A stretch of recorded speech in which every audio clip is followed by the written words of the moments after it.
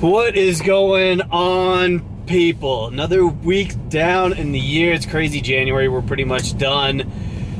February 1st is what, on Wednesday of next week? Pretty wild. It's been another great week in the books. As an agency owner, learned a lot this week. Actually had some milestones, and overall just like pretty busy week.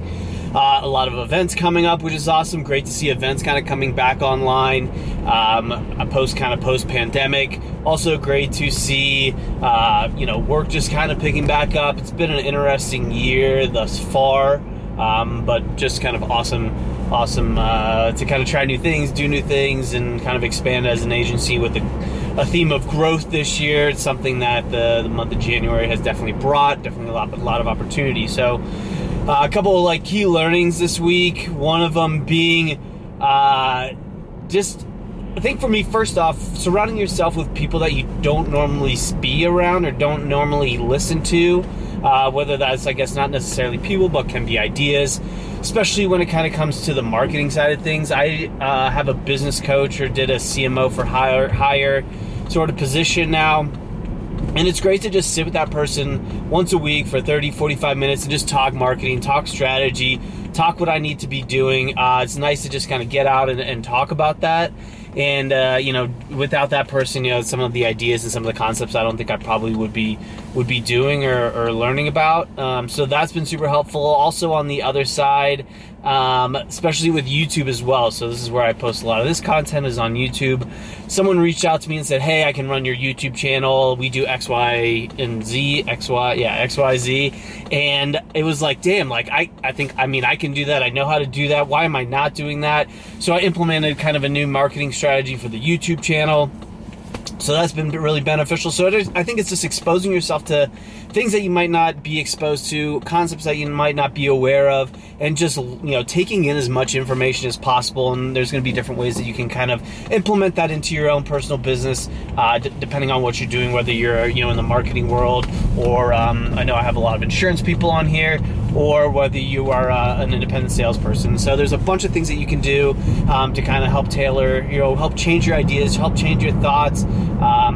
Not everything is going to work, so definitely test, retest, and try new things as you're kind of going about your ideas. That was kind of like the main thing that I've learned this week. The other was kind of gotten a little bit of a pickle financially, and I'm well out of it. There's nothing to worry about if you're part of the company or a partner.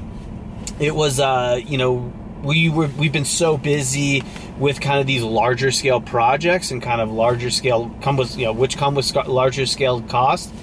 Some that kind of came not out of nowhere, but came on weeks' notice instead of months' notice.